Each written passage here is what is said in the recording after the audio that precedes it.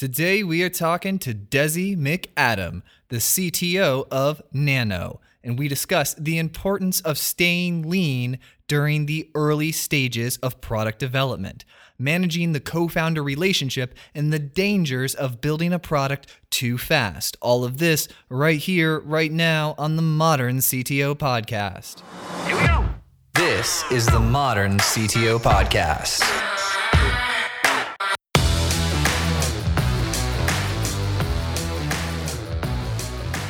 When Jake, when he saw that you were coming on the show, he's like, "You got to check out her bio. She's a female Joel." And I'm like, "What? You've been programming for like 17 years, and you primarily are programming in Ruby." And the way your bio was written, we were like, "Oh man, Desi's gonna be the most fantastic guest ever." So the pressure's super high, you know. Well, we'll see how it goes. Yeah. You guys can be the determiners of that.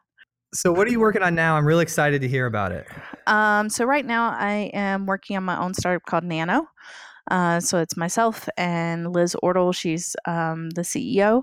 And then we have two other team members, Amanda and Anthony.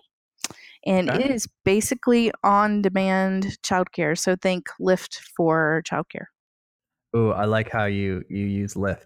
Right, because Yeah. Uber's overused. That's real smart. Desi, you were the female Joel. I'm loving you. Well, and Uber. I'm kind of mad at Uber right now, so I don't compare myself to Uber at all. Let's talk about that. We do some relationship stuff here. Did they not show up, or like what happened with Uber? Oh no, man! It's just all the stuff that's happened with them for like their entire existence, for how they treat their female engineers or just their engineers in general, but especially their female engineers. And then just Travis, man, like. Yeah. I just decided I had always been an Uber user from like the very early days. Like I don't even remember the first time I used it, but I used it in San Francisco and it was a long time ago. And I used Uber and I like stayed true and loyal. And then all the different articles started coming out about the various like underhanded things they were doing. And then, the female engineer who posted her recap of her time there was just enough for me to be like, okay, I'm out. And I don't compare us to them ever. Well, I think it's smart, period, just because it's a overused comparison. Yeah, for sure. It definitely is. Yeah. So like if you're a capital or some sort of investor and you're hearing Uber. We're Uber every day. We're Uber. It's like crazy. Now I heard I have limited experience with the politics of the C-level type stuff at Uber or engineering or anything like that.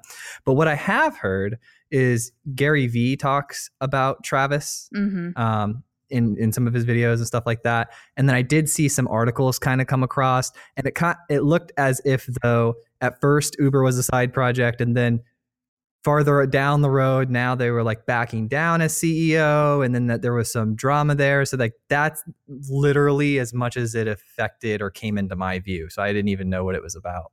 Yeah, I mean there were some other things too. There's definitely a whole lot of drama around all of that. And I didn't try to stay up on it too much, but when the female engineer posted her post, I did read hers, and that was enough for me. Like that was enough for me to say, okay. I'm the least I can do is support the other women in the industry, and if there's a company that's mistreating them, then I'm not going to give them my business. So yeah, no, I'm the same way, right? Like it's all about the people, it's all about the team. The only reason the company exists is because of the people and the team, and the only way it grows and thrives or survives is because of the group of humans behind it. So you got to be responsible to your people for the culture and the environment, and that's like the most important thing, because you have to have a good place to work. Otherwise, you're not going to get good people. Well, yeah, I mean, exactly. Yeah. So I'm loving Nano, and here's why. I have a 5-month-old little girl. Oh, congratulations. I'm so pumped. Her name is Ari. Ari? My daughter's name's Aria. No, well, her legal name's Aria, but is it? We call her Ari. I promise you. Yeah, we because I'm big into music, and we were looking for a name that I liked that is kind of cool. And then Aria came up, and my wife and I looked at each other. We're like, yes. Yeah, Right. you and I are so in tune. My oldest girl's name is Cadence, and my Okay. youngest girl's name is Aria. Perfect. I get you right now, by the way. Like I get it. That's my husband's doings, but I'm Yeah. totally in support of it. We didn't come up with her middle name. We our my brother-in-law, he is a music producer. Hmm. And so he's really good because he writes lyrics and like wins Grammys and all this crazy stuff. So we said we really like the name Aria, but we could not find the middle name, right? So we sent him a text and he comes back. He's like, Aria Elizabeth. And I'm like, thank you. Like, I Nice. loved that. Yeah. I Nice. was like, that sounds good. You know, Ours is Aria Lucia. Aria Lucia. See, that works too. Yep. And the funny thing is that there's actually a famous opera called Lucia. It's an Italian opera. Mhm. And we spell it exactly the same, but we say it Lucia. Nice. Yeah. For some reason, when I'm telling people her name, I want to default to Ari. I don't know why, but like in public, like last night we were at dinner and the people at the table next to us were looking at her and they were giggling, like she was giggling at them and doing her little baby thing, right? Mhm. And they're like, "Oh, what's her name?" And I'm like, "Ari," and my wife's like, "Aria." I'm like, it works. Yes. Yeah, we call Aria, but I have a feeling that as she gets older, she'll probably have friends that nickname her Ari. So now so Nano, Uh-huh. you're Lyft on-demand babysitters, Yes. right? And then this come about because of Aria or because of Cadence?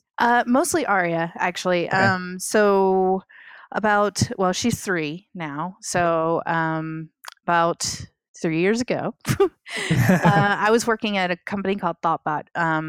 Oh, I know Thoughtbot. Okay, cool. I was director of development for the Denver office there, and so I went on maternity leave, had Aria, came back, and so my oldest daughter is actually my stepdaughter. So I didn't go through infancy with her. I met her when she was 18 months old. So this was the first time I had really experienced, the early years of a child. Mhm. And Aria had a lot of ear infections, and she missed a lot of school and that sort of stuff. And it was very frustrating because it's really hard to find someone at 7:30 in the morning on a Wednesday to come and watch your kid, because she woke up with a fever or whatever, and otherwise is relatively fine, other than she has a mild fever and can't go to school because they have these rules. Mhm. So it was something that I was kind of running into a lot, and it was frustrating because I was doing a lot of sales and a lot of biz dev type stuff, and also an advisor for a lot of projects, and it's very hard when your day is full of a lot of different meetings that you got to go to shift all of that. So like you look at your calendar and you're like, oh my god, what am I going to do? I gotta move 8 meetings and I have the rest of the week filled, and it took me a month to get this particular meeting. And so it's just very frustrating. So something that I experienced on a relatively regular basis. So fast forward to I don't know, somewhere around May 2016, I met a neighbor of mine. So we walked to school. Both my daughters went to a private school right down the street from us. So I was walking the girls to school and ran into another neighbor whose kids also went to our school. Introduced myself, met her, that sort of thing. That was Liz. So then Liz and I ran into each other again on a Slack channel called Women Who Startup, and she was cool. She was like, "Hey, so I have this idea of this thing that I want to build, and I know I'm going to need some software. So I was wondering if you'd maybe meet with me and talk to me about what that might look like." So of course I said yes, and we met at a coffee shop not too far from the house, and we were sitting there and we were kind of talking about it. Liz's idea, which has since been built by some other people, so it's great that it has been, was a co-working space that was kind of geared around working parents with like on-site childcare and that sort of thing. And so we were talking about that, and in the context of that, we were sort of going back and forth about, well, would you have someone there all the time? Would that make sense? And we were like, something like Lyft for childcare, like where you just kind of go on your phone and you like tell someone, meet me at this co-working space. There's a space you can use to watch the child. And we're like, wait, this has to exist, right? And so both of us spent a fair amount of time kind of Googling around that day to figure out if it did exist, and it didn't. There were we have competitors in the market that are doing things differently, but nothing kind of fit what we were originally thinking. And I want to say it was like a week or maybe 2 weeks later, we were incorporated. Nice. And had formed the business, and we're working on, we were ideating and, sketching and basically starting to build. So now you have it. Now you have it. Yeah. It's out in the market. People are using it. Yeah. Super exciting. Yeah, it is super exciting. It's also crazy because it's there's so much stuff that you don't know. So like I spent most of my career building other people's ideas. So helping them take their idea from, the idea phase to a built product. But a lot of times that was about where I ended, so I might help with, life cycle stuff as far as, infrastructure and things like that. But I never really got into a lot of the marketing or the growth hacking or any of that sort of stuff. So now that's the part that I'm like, oh, there's all these things that I didn't really know and I'm learning. So did Liz have that experience though? No, neither one of us did. So Liz is actually a lawyer by trade, and she's worked primarily with startups her whole, most of her career. But, she also didn't have any sort of marketing background or growth hacking background. So it's been a learning curve for us. So we have really good product market fit. Like we have users who use it, and we've done a few iterations on things based on them using it in ways that we didn't expect them to, which is great because that's what you're supposed to do with product. But then we're kind of in this new stage of, okay, now we have to build traction. And how do we do that? So what cities are you open in? Just yours? No. So right now we're in Denver, but we're working on building out our caregiver base in New York, Las Vegas, Phoenix, Austin. How are you picking these cities? So part of it is where we have potential partnerships. So for instance, my husband's company is called Sweetness, and they are basically a company that allows you to book high-end suites in places like Vegas and New York. So we have a partnership with them so that they actually have a lot of families that book. It's really cool. So we have a partnership with them to provide childcare through them. And in those cities, that was a motivator for us to go ahead and start opening in those markets, because then we have sort of like a ready built demand side of our marketplace. So we could go ahead and justify getting the supply. And then Austin's just because Austin is cool and it's a startup haven kind of place, and it just is a good fit for us. And we also already have lots of parents that are demanding the service there. So we're looking at Austin and building out the caregiver base there. Have you done any business development with like the big brands that people know and trust, like the Parenthood or like, the 20-year-old brands that everyone knows their logo that are in the parent-child space? We haven't done a lot of that sort of stuff. We're just now starting to kind of understand affiliate marketing, which is where that I think would fall in. We're toying with PR and kind of learning how to utilize PR that we're getting.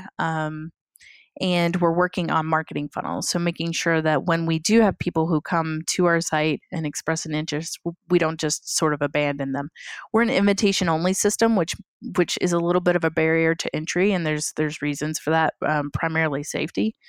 And so we've struggled a little bit with how to have an invitation only system that we can grow fast enough, because it's a little bit of an impediment to traction for obvious reasons. Yeah. So you actually, when it's invite on the caregiver side? It's invite on both sides. Oh, it's invite on both sides. Yep. Because we're sending caregivers to people's houses. So, we need to make sure that both sides are at least vetted to some degree on the parent side. And then we do a lot of vetting on the caregiver side.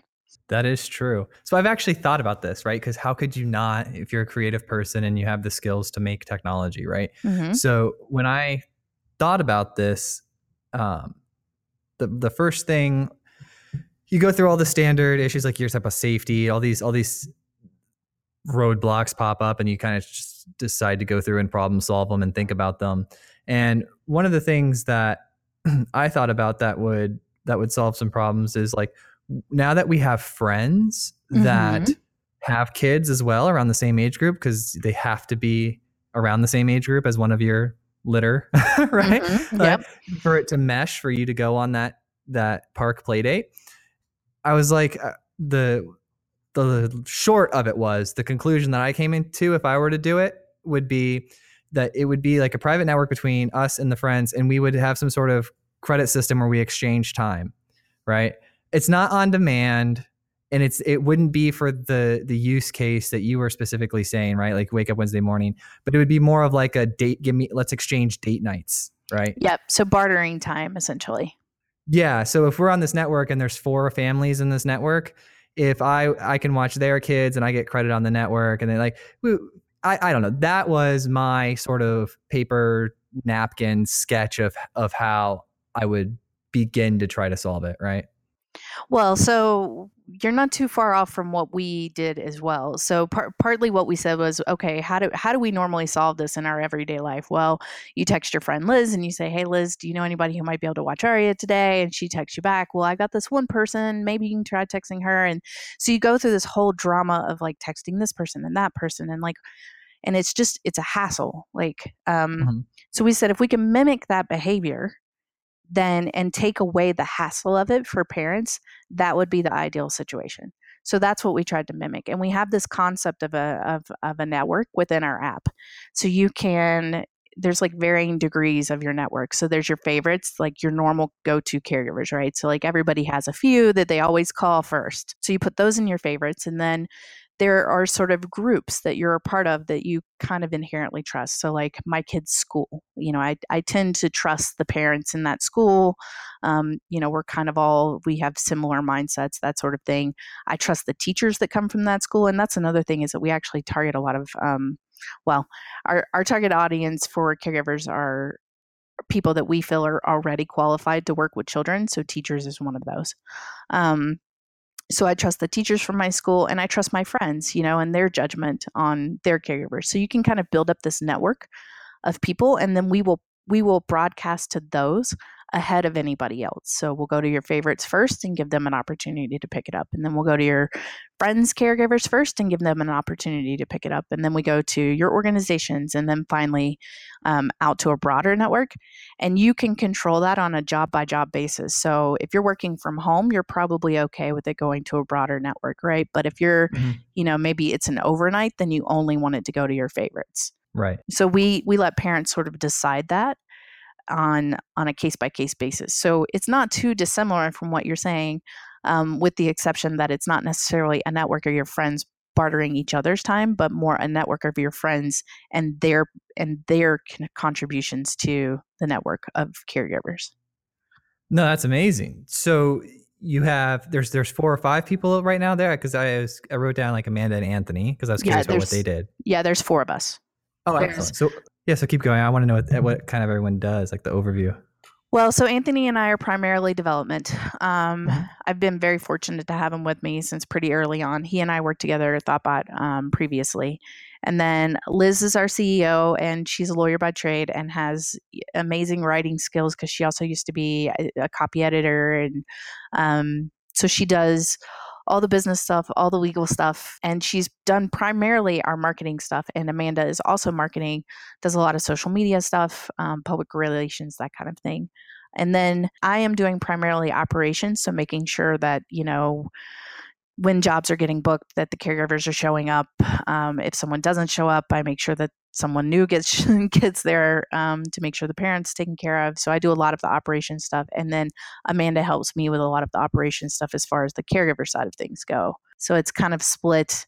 I'm sort of COO, CTO, and Liz is sort of like CEO and CMO. And then Amanda and Anthony basically just support everything that we need them to. Yeah. And then so right now, is the business running off of its cash flow, or are you still dependent on investor capital? So we've taken a small amount of investment capital, but it's been primarily bootstrapped to this point. No, that's good. I like staying lean and figuring out the business before you really go to scale it, right? Yep. That's it, because that's how you retain the most of your baby, right? Yes, the most exactly. Of your money. You keep the most of your equity. So I'm curious if, like, I've been thinking a lot lately about the importance of generating cash as a startup, right? Because and this is not aimed at you. This is aimed at like the amount of people that reach out to me and ask me questions because of the show. Mm-hmm. And a lot of people are like, oh, how do I raise money? How do I get the next round? And I'm starting to see that it's a bigger thing than I thought it was. So now I'm responding to them and thinking more about it and saying like, take half of your, if you go pull, $300,000 from some VC to make a product that's $300,000, like you're losing. What you should do is you should make a product that's like $100,000 and spend $200,000 on like sales. Mm-hmm. Like go get your company cash. That way you can survive. Like the idea is not to get to the next round. The idea is to whatever you're taking in whatever round to be able to become independent from that specific round. Yeah, exactly. And I have to give Liz credit. She's really, really good at keeping us in check with that, and is good at, sort of gauging when we should be looking at taking money and when we shouldn't be. And I'm sure that like as you apply more focus, you get it better at whatever you're focusing on, right? Mm-hmm. Yep. Like that's a first principle type deal.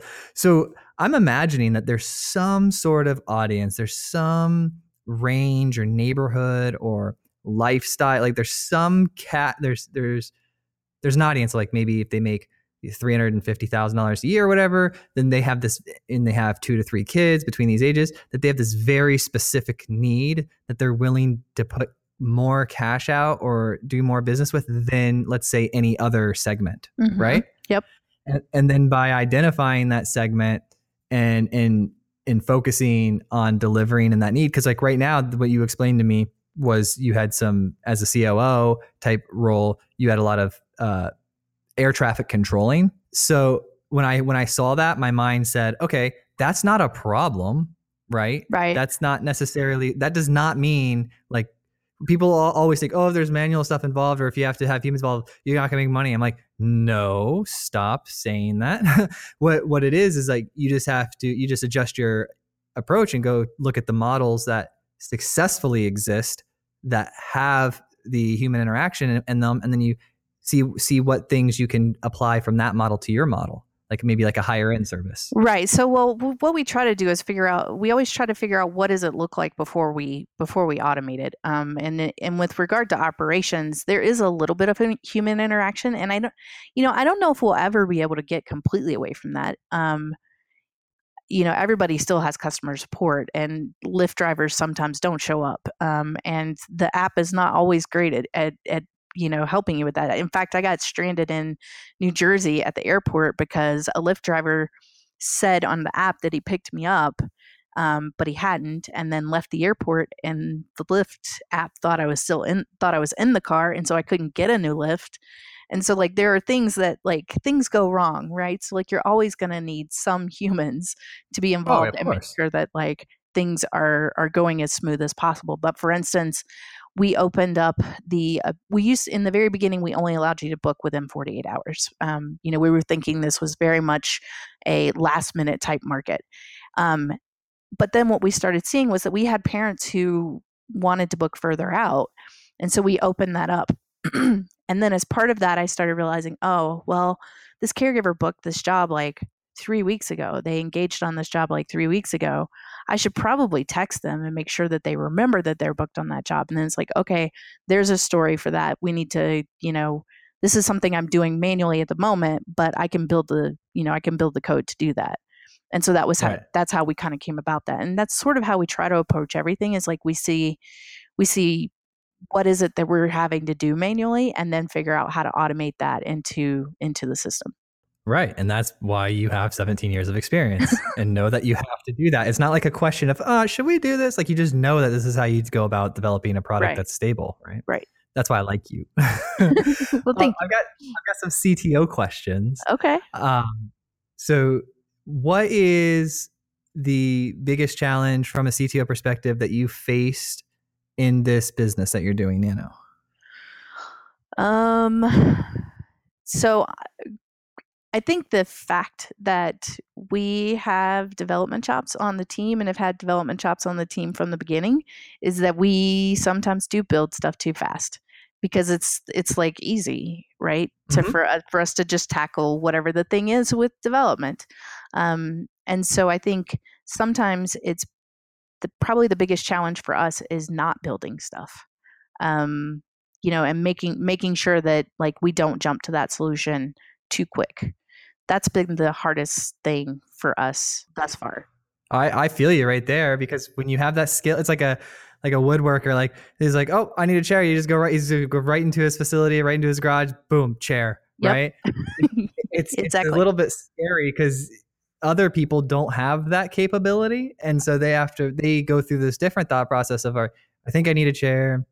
Maybe I don't need a chair. What kind of chair do I need? Yeah.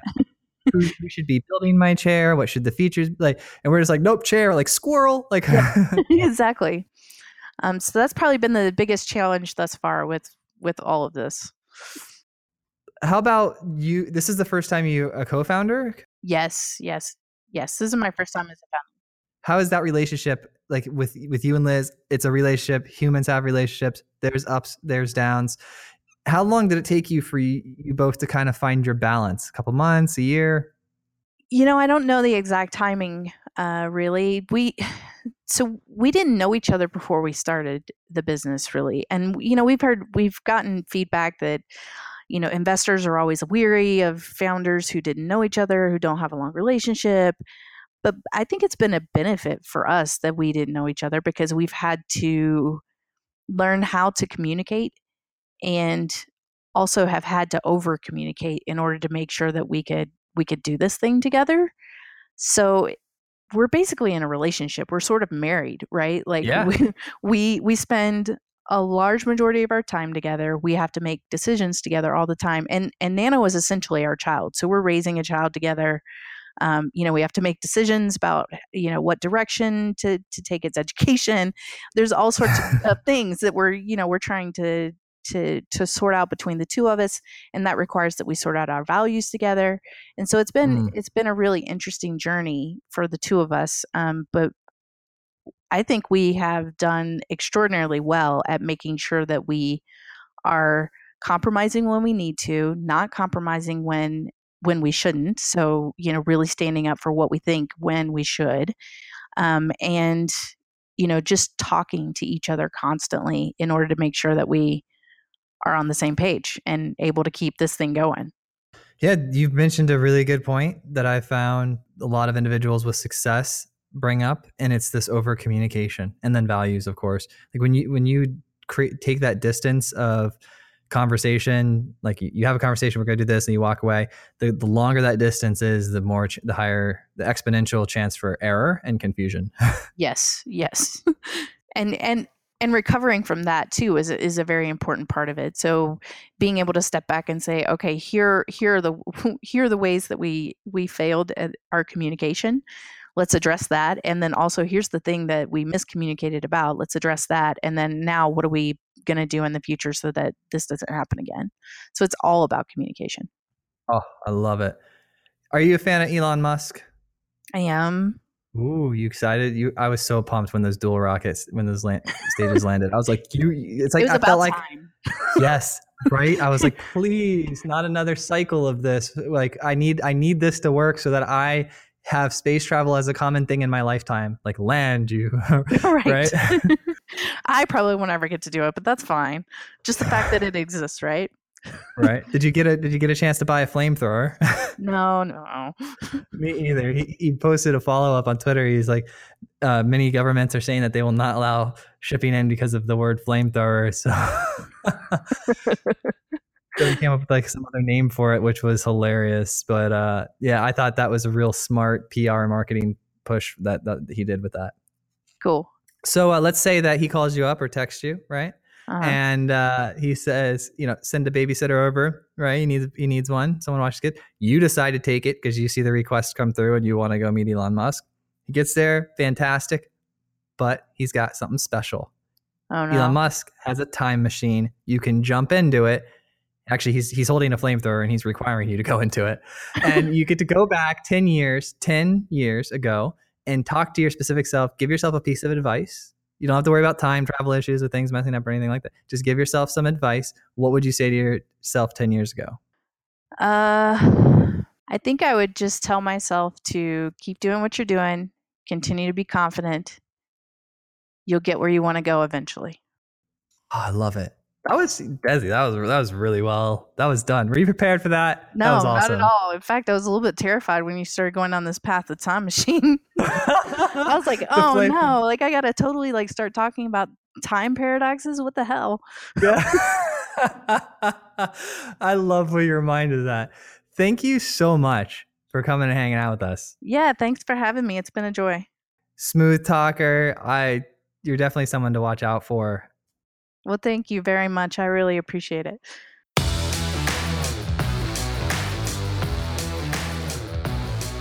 Thank you so much for listening to the Modern CTO podcast. Share this, get the word out. Thank you guys so much. I couldn't do it without you. I appreciate it. You guys are the absolute best.